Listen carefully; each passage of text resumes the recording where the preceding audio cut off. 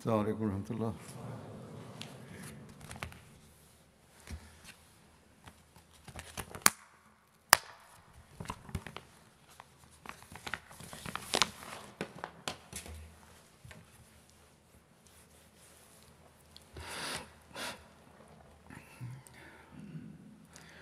أشهد أن لا إله إلا الله وحده لا شريك له وأشهد أن محمدا عبده ورسوله أما بعد فأعوذ بالله من الشيطان الرجيم بسم الله الرحمن الرحيم الحمد لله رب العالمين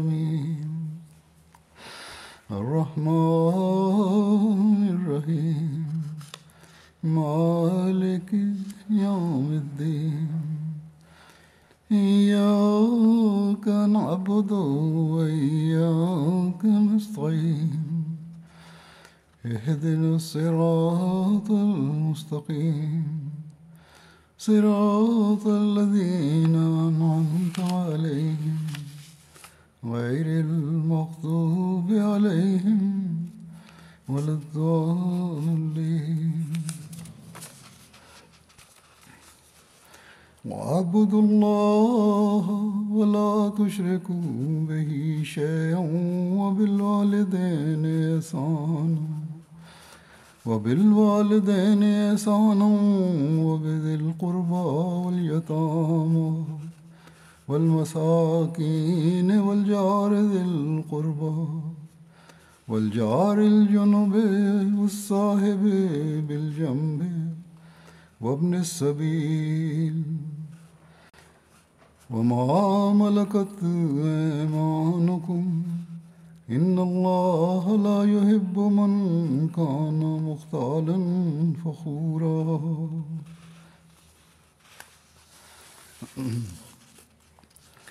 اس آیت کا ترجمہ ہے اور تم اللہ تعالیٰ کی عبادت کرو اور کسی چیز کو اس کا شریک نہ بناؤ اور والدین کے ساتھ بہت احسان کرو اور نیز رشتہ داروں اور یتیموں اور مسکینوں کے ساتھ اور اسی طرح رشتہ دار ہمسایوں اور بے تعلق ہمسایوں اور پہلو میں بیٹھنے والے لوگوں اور مسافروں اور جن کے تم مالک ہو ان کے ساتھ بھی، اور جو متکبر اور اترانے والا ہوں انہیں اللہ ہرگز پسند نہیں کرتا.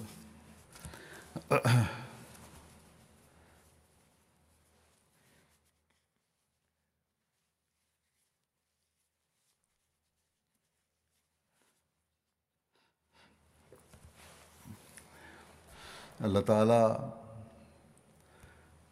آج ہمیں عید منانے کی توفیق عطا فرما رہا ہے، لیکن ایک مومن کے لیے حقیقی عید صرف یہی نہیں کہ اچھے کپڑے پہن لیے، اچھے کھانے کھا لیے، دوستوں کے ساتھ مجلس میں بیٹھ کر خوش گپیوں میں وقت گزار لیا،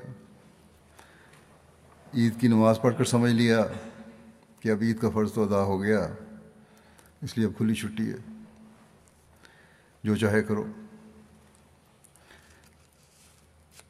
نہ اس دن وقت پر ظہر کی نماز کی ادائیگی کا خیال، نہ عصر کی نماز کا خیال، نہ باقی نمازوں کا خیال، اور اگر خیال آیا بھی تو جلدی جمع کر کے پڑھ لی.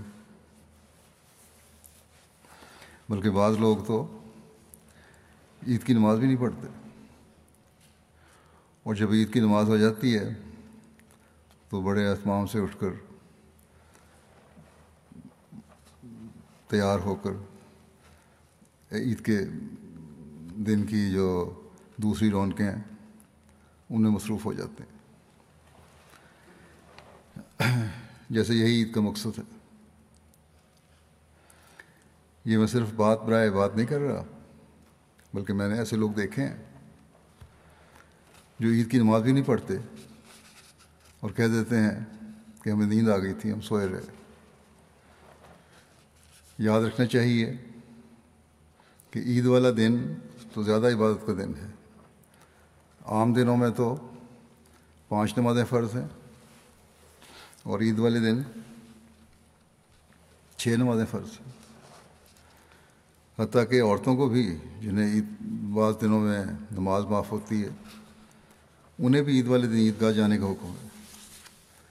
بس عید کے دن کی بہت اہمیت ہے۔ پاکستان کے احمدیوں کو بھی دعا کرنی چاہیے کہ پہلے بعض حالات کی وجہ سے کچھ پابندیاں عورتوں پر لگی ہوئی تھیں کہ عیدگاہ نہ آئیں، پھر کووڈ کی جو بیماری تھی اس کی وجہ سے اور سختی ہو گئی، بلکہ مردوں پر بھی بعض جگہ حکومتی پابندیوں کی وجہ سے پابندی لگانی پڑی۔ تو دعا کریں کہ پاکستان میں بھی اور دنیا میں بھی، خاص طور پر پاکستان میں، ان پابندیوں سے جلدی یہ لوگ نکلیں۔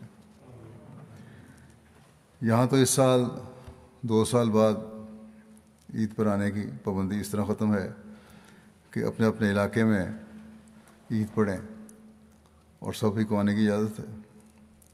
بہرحال عام حالات میں عید کی نماز کی ادائیگی کی خاص ہدایت ہے، اسے بھولنا نہیں چاہیے۔ میں ذکر کر رہا تھا کہ عید والے دن صرف ایک تہوار منانے کی طرح جمع ہونے کا دن نہیں ہے، بلکہ اس میں اللہ تعالیٰ نے جو ہمارے سپرد کام کیے ہیں ان کا عام دنوں سے بڑھ کر حق ادا کرنا ضروری ہے۔ اپنی عبادت کے بھی حق ادا کرنا ضروری ہے، اور بندوں کے حق ادا کرنے کی جو ہر مومن کی ذمہ داری ہے اسے ادا کرنا بھی ضروری ہے۔ اس دن یہ عہد کرنا چاہیے کہ میں اللہ تعالیٰ کے حق ادا کرنے کی بھی مستقل کوشش اب کرتا رہوں گا، اور بندوں کے حق ادا کرنے کی بھی مسلسل کوشش کرتا رہوں گا۔ تبھی ہماری عیدیں حقیقی عیدیں ہوں گی۔ بس ایسی عیدوں کو حاصل کرنے کی کوشش کرنی چاہیے۔ اللہ تعالیٰ نے ہمیں ان حقوق کی ادائیگی کی قرآن کریم میں بہت جگہ توجہ دلائی ہے۔ اگر ہم آج عید کے دن عہد کرتے ہوئے ان حقوق و فرائض کی ادائیگی پر توجہ دیں کہ آئندہ ہم نے ان کو اپنی زندگیوں کا حصہ بنانا ہے، جن کا میں عمومی طور پر گزشتہ جمعوں کے خطبات میں بھی ذکر کرتا رہا ہوں، تو ہم نے اپنے رمضان کے مقصد کو پا لیا، اور عید منانے کے مقصد کو بھی پانے والے ہوں گے۔ یہ آج جو میں نے تلاوت کی ہے اس میں اللہ تعالیٰ نے بعض فرائض کی طرف توجہ دلائی ہے، اور یہ ادا نہ کرنے والے، تکبر کرنے والے اور شیخی بگاڑنے والے ہیں، اور ایسے لوگوں کو اللہ تعالیٰ پسند نہیں کرتا۔ بس جنہیں اللہ تعالیٰ پسند نہیں کرتا، نہ ان کا دین ہے نہ دنیا۔ حضرت صلی اللہ علیہ وسلم نے بھی ایک موقع پر اس کا بڑا سخت انذار فرمایا۔ آپ نے فرمایا کہ جس کے دل میں ذرا بھر بھی تکبر ہوگا، اللہ تعالیٰ اسے جنت میں داخل نہیں ہونے دے گا۔ ایک شخص نے عرض کیا کہ انسان چاہتا ہے کہ اچھا کپڑا پہنے، اچھی جوتی پہنے، خوبصورت لگے، تو یہ کس عمر میں آئے گا؟ آپ نے صلی اللہ علیہ وسلم نے فرمایا یہ تکبر نہیں ہے۔ آپ نے فرمایا کہ اللہ تعالیٰ تو خود جمیل ہے، خوبصورت ہے، اور خوبصورتی کو پسند فرماتا ہے۔ آپ نے فرمایا تکبر یہ ہے کہ انسان حق کا انکار کرے، لوگوں کو ذلیل سمجھے، انہیں حقارت کی نظر سے دیکھے اور ان سے بری طرح سے پیش آئے۔ بس عید والے دن اچھے کپڑے پہننا، تیار ہونا، خوشبو لگانا یہ سب چیزیں اللہ تعالیٰ کو پسند ہیں، لیکن ان کو فخر اور تکبر کا ذریعہ بنانا یہ اللہ تعالیٰ کو پسند نہیں ہے۔ اس آیت میں جن باتوں کی طرف توجہ دلا کر پھر آخر میں کہا ہے کہ اللہ تعالیٰ ہر متکبر اور شیخ کورے کو پسند نہیں فرماتا، ان باتوں میں اللہ تعالیٰ کا حق بھی ہے اور بندوں کا حق بھی ہے۔ اللہ تعالیٰ کا حق ہے کہ اس کی عبادت کی جائے۔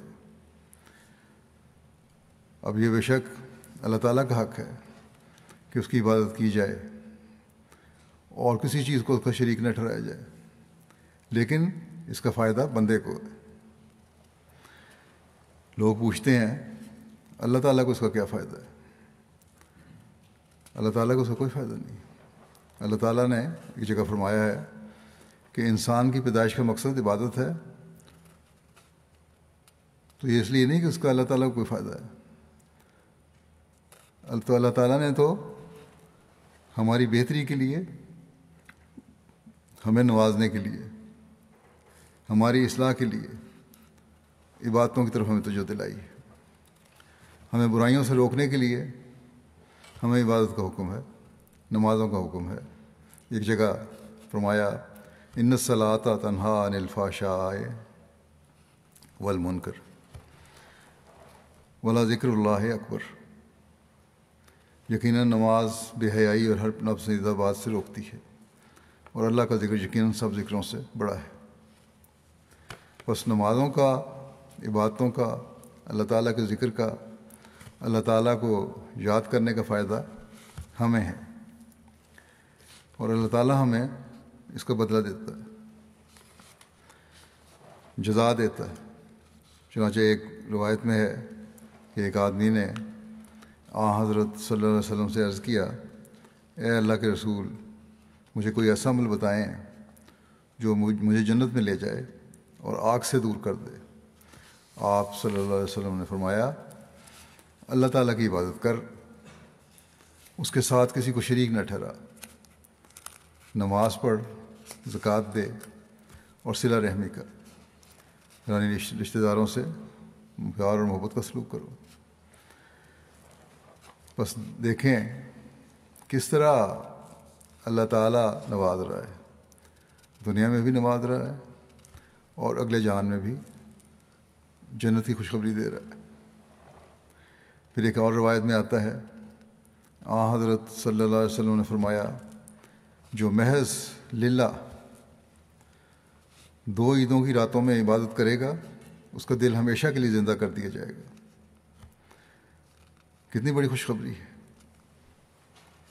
اللہ تعالیٰ کی خاطر عبادت کرنے سے ہمیشہ کے لیے انعام مل رہا ہے۔ بس عید صرف خوشیاں منانے کا نام نہیں، بلکہ اس کی راتوں کو عبادتوں سے زندہ کرنے کا نام ہے، اور اس سے ہمیشہ کے لیے پھر روحانی زندگی حاصل ہو جاتی ہے۔ وہ لوگ جو سمجھتے ہیں کہ رمضان ختم ہوا اب آرام سے سوئیں گے، کہاں تو سحری کھانے کے لیے اٹھتے تھے اور اس وجہ سے 2 نفل بھی پڑھ لیتے تھے، اور کہاں یہ کہ عید والے دن بلکہ بہت سے فجر کی نماز میں بھی جاگنے کی سستی دکھا جاتے ہیں۔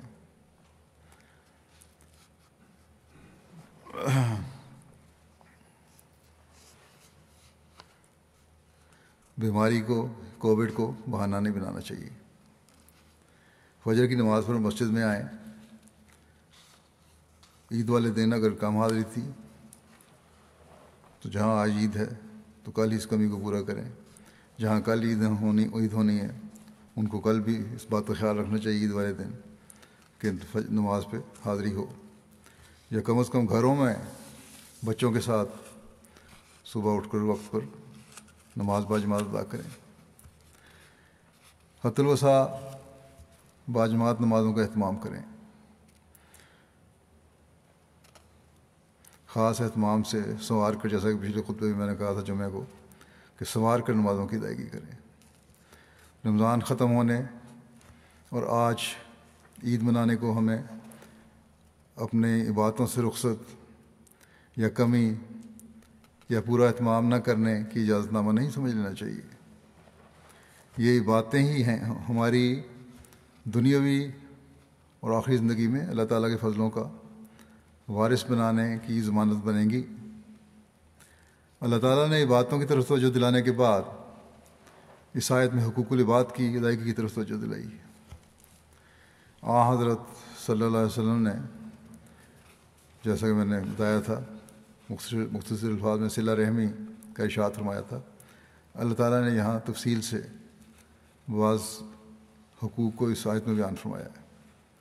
فرمایا والدین کے ساتھ احسان کرو۔ اللہ تعالیٰ کی ربوبیت کے بعد والدین کا سب سے بڑا احسان ہے جو انہوں نے پال پوس کر بڑا کیا۔ یہ ایسا احسان ہے جس کا بدلہ ہم کبھی اتار ہی نہیں سکتے۔ یہاں والدین سے احسان سے مراد ہے کہ ہمیشہ ان سے نرمی اور پیار سے بات کرو، ان کا عزت اور احترام کرو۔ اللہ تعالیٰ دوسری جگہ فرماتا ہے والدین کے بارے میں کہ فلا تقل لہما اف، یعنی انہیں اف بھی نہیں کرنا۔ اف انسان کسی بات کے بری لگنے پر کہتا ہے، تو یہاں فرمایا کہ انہیں کسی بری لگنے والی بات پر بھی اف نہیں کرنا۔ دوسری جگہ فرمایا ان کی ہر طرح خدمت کرو، بات مانو، سوائے اس کے کہ دین کے خلاف کوئی بات کریں، خدا تعالیٰ کے خلاف کوئی بات کریں۔ یہاں دین مقدم رکھنا ہے، لیکن پھر بھی سختی نہیں کرنی۔ یہ کہہ دینا ہے کہ میں اس بارے میں اطاعت نہیں کر سکتا، یہ اللہ تعالیٰ کا معاملہ ہے، دین کا معاملہ ہے۔ بس یہ وہ سلوک ہے جس کا ایک مومن کو ماں باپ سے کرنے کا حکم ہے، پھر رشتہ داروں سے حسن سلوک کا حکم ہے۔ حضرت صلی اللہ علیہ وسلم نے فرمایا کہ جو رزق کی فراخی چاہتا ہے یا جو چاہتا ہے کہ اس کی عمر میں برکت پڑے اور اس کا ذکر خیر زیادہ ہو، اسے صلہ رحمی کا خلق اختیار کرنا چاہیے۔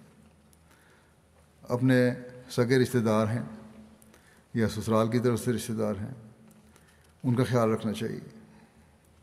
جو لوگ آسودہ حال ہیں،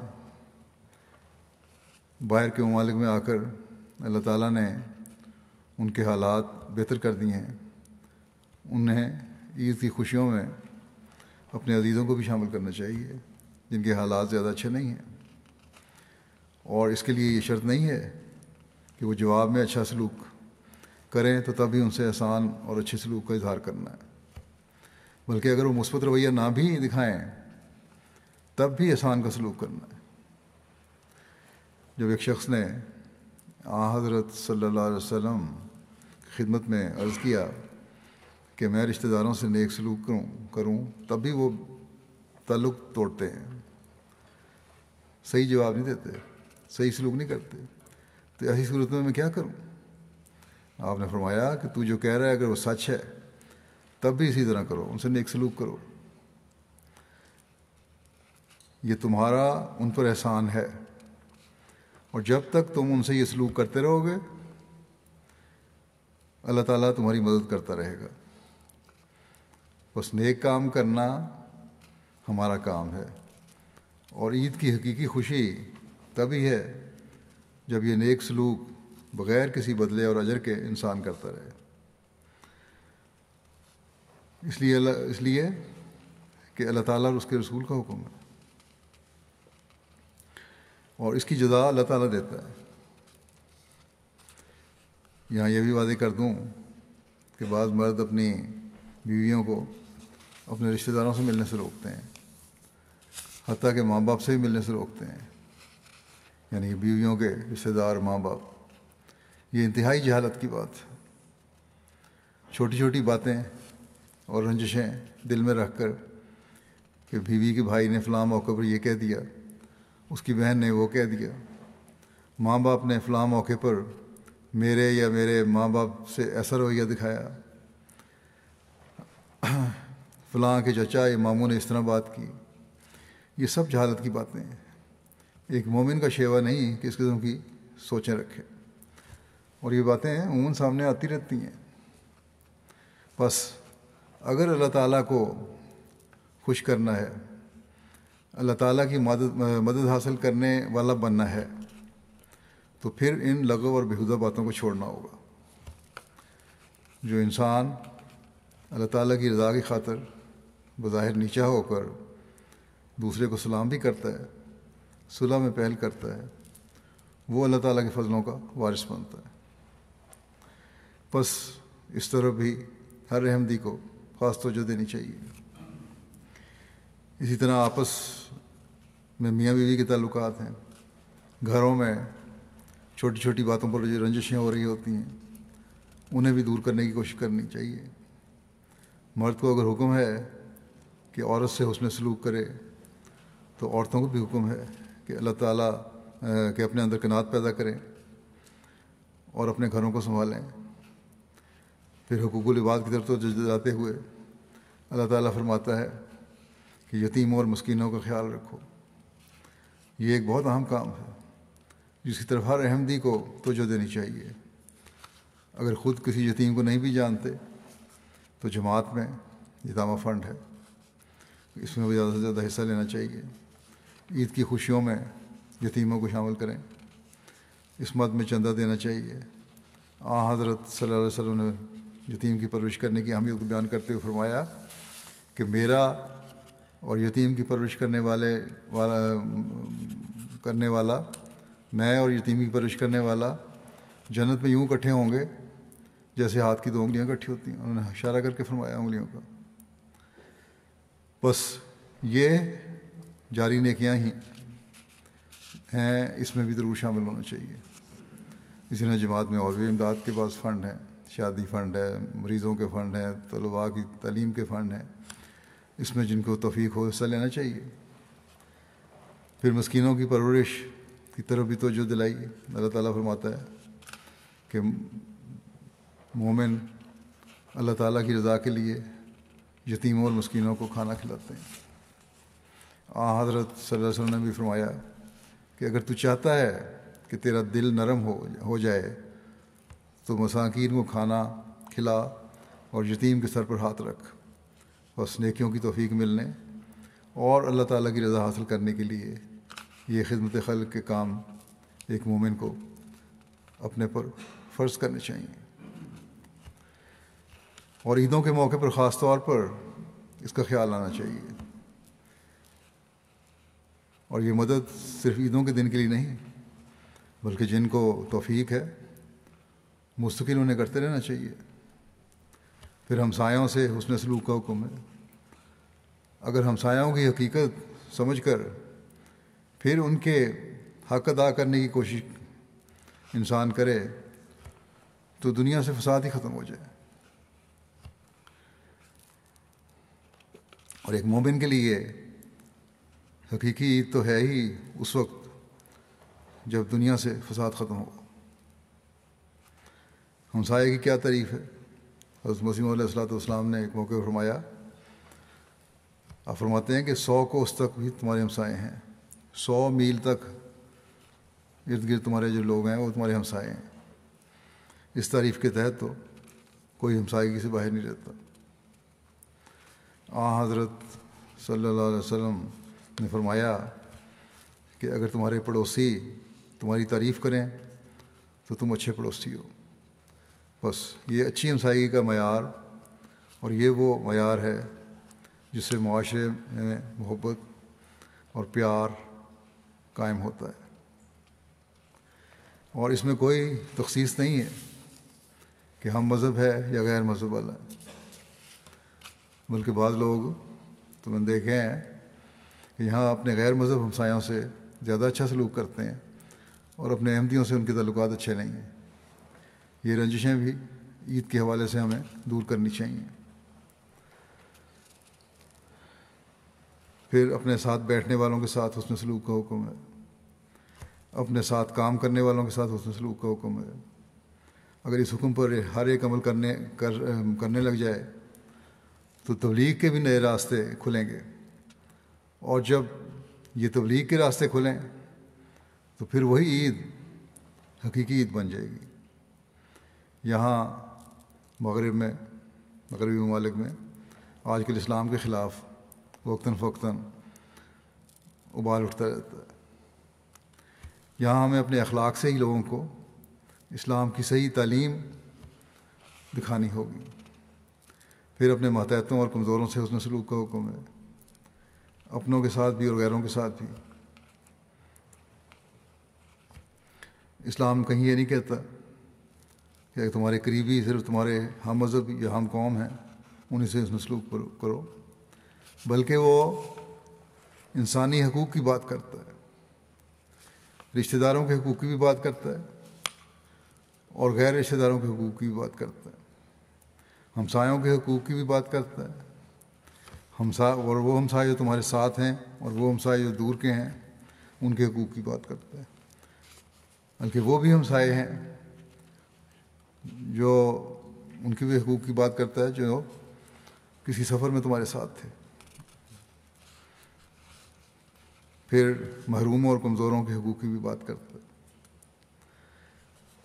تمہارے ماتحتوں کے حقوق کی بھی بات کرتا ہے۔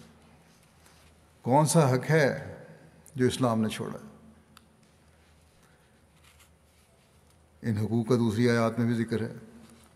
پھر حقوق کے قائم کرنے کے لیے ایک خصوصی تعلیم جو قرآن کریم نے بیان فرمائی ہے وہ ہے عدل اور انصاف کی تعلیم، اور اس تفصیل سے وہ بیان کی ہے کہ جس کی مثال نہیں، کئی موقع پر بیان فرمایا۔ مثلا ایک جگہ فرمایا کہ ایسی سچی گواہی انصاف قائم کرنے کے لیے دو کہ چاہے اپنے خلاف یا اپنے والدین کے خلاف یا قریبی رشتہ داروں کے خلاف دینی پڑے تو دو، جیسا کہ فرمایا یا ایھا الذین آمنوا کونوا قوامین بالقسط شہداء للہ ولو علی انفسکم او الوالدین والاقربین۔ اے ایماندارو، تم پوری طرح انصاف پر قائم رہنے والے اور اللہ کے لیے گواہی دینے والے بن جاؤ، گو تمہاری گواہی تمہارے اپنے خلاف ہو یا والدین یا قریبی رشتہ داروں کے خلاف پڑتی ہو۔ یہ وہ باتیں ہیں جو معاشرے کا امن قائم رکھتی ہیں اور حسین معاشرے کو جنم دیتی ہیں۔ یہ وہ باتیں ہیں جو ہم اللہ تعالیٰ کی رضا حاصل کرنے کے لیے کرتے ہیں تو دنیا کو ہی جنت بنا دیتی ہیں۔ یہ وہ عید ہے جو حقیقی عید ہے، جب ہمیں اس دنیا میں جنت مل جائے کہ اللہ تعالیٰ اور اس کے بندوں کے حق ادا کر کے ہم دنیا کو جنت نظیر بنا سکتے ہیں۔ اصل نیکی جس کی اسلام ہمیں تعلیم دیتا ہے یہی ہے کہ دوسروں کے حقوق کا خیال رکھا جائے، نہ کہ اپنے حق حاصل کرنے کے لیے اس دنیا میں فساد پیدا کیا جائے۔ یہی ایک مومن کی شان ہونی چاہیے کہ یہ کوشش کرے کہ اس کے ذمہ کسی کا حق باقی نہ رہے۔ یہ جائزہ لیں اپنا کہ میرے ذمہ کسی کا حق تو باقی نہیں رہا۔ تلاش کرے حق، صرف حق یہ نہیں ہے کسی کا قرض دینا ہے، بلکہ حق یہ ہے کہ اپنے جتنی استعدادیں ہیں، صلاحیتیں ہیں، اخلاق ہیں، ان سے دوسرے کے ساتھ سلوک کرنا اور اچھا سلوک کرنا، دوسروں کے دکھوں اور تکلیفوں کو محسوس کریں۔ اور یہی چیزیں ہماری عید کو حقیقی عید بنا سکیں گی۔ صرف ایک دن کی عید نہیں، بلکہ ایسی عید جو اللہ تعالیٰ کی رضا حاصل کر کے دائمی عید بنے گی۔ پھر عید کے موقع پر دنیا کی عمومی فکر بھی ہمیں کرنی چاہیے، اس کے لیے دعا بھی کرنی چاہیے۔ صرف اپنی خوشیوں میں ہی اطمینان نہ حاصل کر لیں۔ دنیا آج کل تباہی کی طرف جا رہی ہے، ہمیں اس کی فکر ہے اور ہونی چاہیے کہ انسانیت کو بچانا بھی ہمارا کام ہے۔ یہ سب اس لیے ہو رہا ہے کہ انصاف کے تقاضے پورے نہیں کیے جاتے، دوسروں کے حقوق کا خیال نہیں رکھا جاتا۔ اگر عہدوں کی پابندی ہوتی، اگر ہر سطح پر انصاف کرنے اور حقوق ادا کرنے کی کوشش ہوتی، انصاف کو حقیقی رنگ میں قائم کیا جاتا، اگر حقوق کی ادائیگی کا حق ادا کیا جاتا، تو نہ ہم عراق کی تباہی دیکھتے، نہ شام کی تباہی دیکھتے، نہ لیبیا کی تباہی دیکھتے، نہ یمن کی تباہی دیکھتے، نہ افغانستان کی تباہی دیکھتے، جو حال ہوا ہے آج کل ان کا یہ دیکھتے، اور نہ اب جو یوکرین میں جو کچھ ہو رہا ہے اس کو دیکھتے۔ بس جیسا کہ میں نے کہا، یہ حقوق کی ادائیگی کا صحیح ادراک حاصل کرنا اور دنیا کو اسلام کی تعلیم کا صحیح طور پر بتانا، اس کا پتہ دینا اور خود اس پر عمل کرنا، یہ تبلیغ کے نئے راستے کھولے گا اور دنیا کو بچانے کا بھی ذریعہ بنے گا۔ ہمیں اس طرف خاص توجہ دینی چاہیے۔ دنیا تو اپنی تباہی پر تلی ہوئی ہے، کوئی ان کو خیال نہیں ہے۔ ان کے نزدیک دنیاوی طاقت اور اس کا اظہار ہی اور اپنی برتری کو ثابت کرنا ہی ان کی زندگی اور بقا کی ضمانت ہے، لیکن نہیں جانتے یہ ان کی بقا کی نہیں بلکہ تباہی کو یقینی بنا رہی ہے۔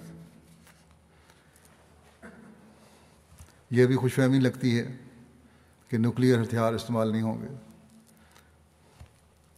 یا اس کا امکان کم ہے۔ دھمکیاں تو اس حوالے سے ایک دوسرے کو دے رہے ہیں۔ یہ بہرحال اللہ تعالیٰ بہتر جانتا ہے کہ استعمال ہوں گے یا نہیں، لیکن یہ یقینی بات لگ رہی ہے کہ تباہی اور بربادی کی طرف بڑی تیزی سے یہ لوگ بڑھ رہے ہیں، اور اس کا آخری نتیجہ تباہی اور بربادی ہونا۔ ایسے میں ایک ہی چیز ہے جو دنیا کو تباہی سے بچا سکتی ہے، اور وہ اپنے پیدا کرنے والے خدا کی پہچان ہے اور اس کی طرف آنا ہے۔ دنیا کو تو نہ اس بات کا ادراک ہے نہ اس کا علم ہے۔ یہ احمدیوں کی ذمہ داری ہے کہ ان کو اس راستے کی طرف رہنمائی کریں۔ یہ حقوق اللہ اور حقوق العباد کی ادائیگی ہی ان کو بتائیں کہ یہ ادائیگی، حقوق کی ادائیگی تمہاری بقا کی ضمانت ہے، تمہاری طاقتیں نہیں۔ عوام الناس کو یہ بتانا ہوگا کہ کس تباہی کی طرف تمہارے لیڈر تمہیں لے کر جا رہے ہیں۔ بس تبلیغ کے راستے نئے انداز سے ہمیں حالات کے مطابق کھولنے چاہیے، اپنے اپنے حلقے میں لوگوں سے رابطہ کر کے رہنمائی کرنی ہوگی۔ سوشل میڈیا پر ادھر ادھر کی باتیں جو ہم کر کے وقت ضائع کرتے ہیں، اس کے بجائے تعمیری باتیں کریں۔ ان باتوں پر وقت ضائع کرنے کے بجائے خدا تعالیٰ کی طرف آنے کی طرف رہنمائی کریں۔ یہ بتائیں کہ یہ حقیقت ہے کہ خدا تعالیٰ کی طرف آؤ گے تو تمہاری بقا ہے، اور اگر تمہیں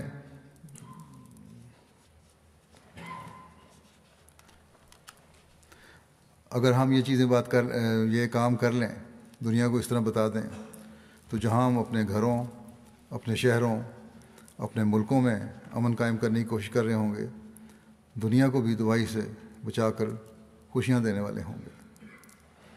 دنیا کو تباہی سے بچانے کا صرف یہی ایک طریقہ ہے کہ اسے خدا تعالیٰ کی پہچان کروا کر اس کا حق ادا کرنے والا بنا دیں، اور اس کے لیے ہمیں اپنی حالتوں کو بھی اعلیٰ معیاروں تک لے جانا ہوگا۔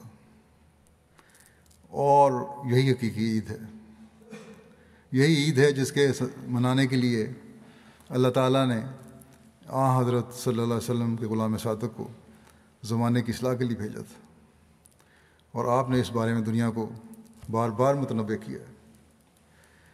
اس وقت میں حضرت مسلم موعود کا بھی ایک مختصر حوالہ پیش کرنا چاہتا ہوں، جو کسی نے Eid-ul-Fitr کو بھیجا تھا۔ یہ حضرت مسلم موعود کے خطبہ کا، عید کے خطبہ کا حوالہ ہے، چھپا ہوا ہے یہ، اور اتفاق سے یہ بھی عید جو تھی Eid-ul-Fitr 2 مئی کو 1957 میں 2 مئی کو ہوئی تھی۔ حضرت مسلم موعود نے بیماری کی وجہ سے بڑا مختصر خطبہ دیا تھا، اور لیکن اس کا بھی میں خلاصہ پیش کر دیتا ہوں، وہ بھی تبلیغ کے حوالے سے، کہ کیا درد ہونا چاہیے ہمارے اندر تبلیغ کا، کس طرح ہمیں دنیا کو ہوشیار کرنا چاہیے، اور کس طرح ہم حقیقی رنگ میں اپنے احمدی مسلمان ہونے کا حق ادا کر سکتے ہیں۔ آپ نے فرمایا کہ ہماری عید دراصل وہی ہو سکتی ہے جو محمد رسول اللہ صلی اللہ علیہ وسلم کی عید ہو، اگر ہم عید منائیں اور محمد رسول اللہ صلی اللہ علیہ وسلم نہ منائیں تو ہماری عید قطعاً عید نہیں کہلا سکتی۔ فرمایا ایک مسلمان کے لیے چاہے محمد رسول اللہ صلی اللہ علیہ وسلم کی وفات پر 1300 سال سے زیادہ عرصہ گزر چکا ہے، اگر اس کی عید میں محمد رسول اللہ صلی اللہ علیہ وسلم شامل نہیں، اگر وہ اس ظاہری عید پر مطمئن ہو جاتا ہے تو اس کی عید کسی کام کی نہیں۔ محمد رسول اللہ صلی اللہ علیہ وسلم کی عید سوئیاں کھانے سے نہیں آتی، نہ شیر خرموں سے کھانے سے آتی ہے، بلکہ ان کی عید قرآن اور اسلام کے پھیلنے سے آتی ہے۔ اگر قرآن اور اسلام پھیل جائے تو ہماری عید میں محمد رسول اللہ صلی اللہ علیہ وسلم بھی شامل ہو جائیں گے۔ خوش ہوں گے کہ جس مشن کو لے کر میں آیا تھا، آپ صلی اللہ علیہ وسلم خوش ہوں گے کہ جس مشن کو میں لے کر آیا تھا ابھی تک میری امت نے اسے قائم رکھا ہوا ہے۔ بس کوشش کرو کہ اسلام کی اشاعت ہو، قرآن کی اشاعت ہو، تاکہ ہماری عید محمد رسول اللہ صلی اللہ علیہ وسلم، ہماری عید میں محمد رسول اللہ صلی اللہ علیہ وسلم بھی شامل ہوں۔ بے شک ہم تبلیغ کرتے ہیں، لیکن اس کا حق ادا کرنے کے لیے ہمیں پہلے سے بڑھ کر کوشش کرنے کی ضرورت ہے۔ ہم نہیں کہہ سکتے کہ جس طرح تبلیغ کا حق ہے ہماری اولادوں میں بھی وہ تڑپ اور روح ہے جو پہلوں میں تھی، یا ہمارے اندر بھی وہ تڑپ اور روح ہے جو پہلوں میں تھی۔ جب تک ہم تبلیغ کی یہ تڑپ اور روح اپنی اولادوں میں اور اپنے اندر پیدا نہیں کر لیتے، ہم حقیقی عید جو حضرت محمد رسول اللہ صلی اللہ علیہ وسلم کی عید ہے نہیں منا سکتے۔ بس یہ پیغام بھی ہمیں ہمیشہ سامنے رکھنا چاہیے کہ یہ روح ہم نے آگے اپنی نسلوں میں بھی منتقل کرنی ہے، اپنے اندر بھی پاک تبدیلیاں پیدا کرنے کی اس خاص توجہ دینی ہے۔ اللہ تعالیٰ کی عبادت کا بھی ایک ادا کرنے والے بننا ہے، اور ان کو بھی کہنا ہے کہ وہ ادا کرنے والے بنیں، اپنی نسلوں کو حقوق العباد بھی ادا کرنے والے ہوں وہ، اور قرآن اور اسلام کی تعلیم کو دنیا میں پھیلانے کے لیے بھرپور کوشش کرنے والے بھی ہوں، اور پھر یہ روح نسل بعد نسل آگے منتقل کرتے چلے جانے والے ہوں۔ یہ روح آگے منتقل کرنی ہے ہم نے، اور اس وقت تک ہم چین سے نہ بیٹھیں جب تک تمام دنیا پر اسلام اور محمد رسول اللہ صلی اللہ علیہ وسلم کا جھنڈا نہ لہرانے لگے۔ اللہ تعالیٰ ہمیں اس کی توفیق دے کہ ہم ایسی عیدوں کے نظارے دیکھنے والے ہوں، ایسی عیدوں کے حصول کے لیے اپنی تمام تر صلاحیتوں کو اور کوششوں کو عمل میں لائیں۔ اب دعا ہوگی۔ اللہ تعالیٰ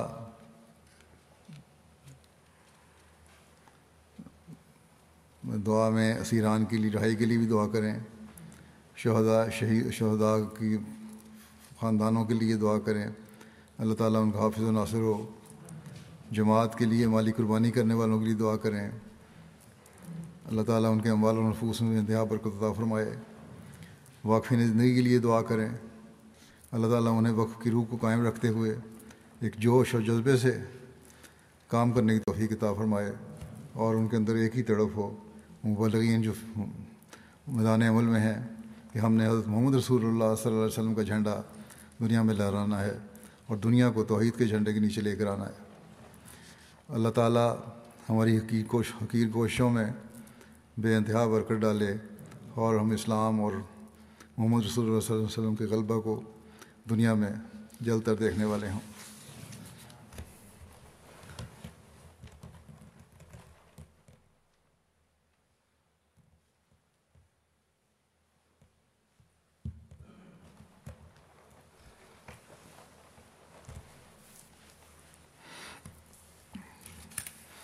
الحمد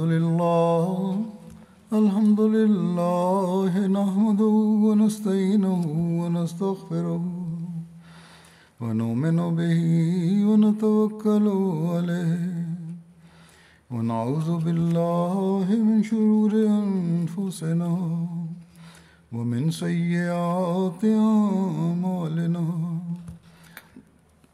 من يهده الله فلا مضل له ومن يضلل فلا هادي له ونشهد أن لا إله إلا الله ونشهد أن محمدا عبده ورسوله عباد الله رحمكم الله إن الله يأمر بالعدل والإحسان وإيتاء ذي القربى وينهى عن الفحشاء والمنكر والبغي يعظكم لعلكم تذكرون اذكروا الله يذكركم وادعوه يستجب لكم ولذكر الله أكبر. दुआ कर लें.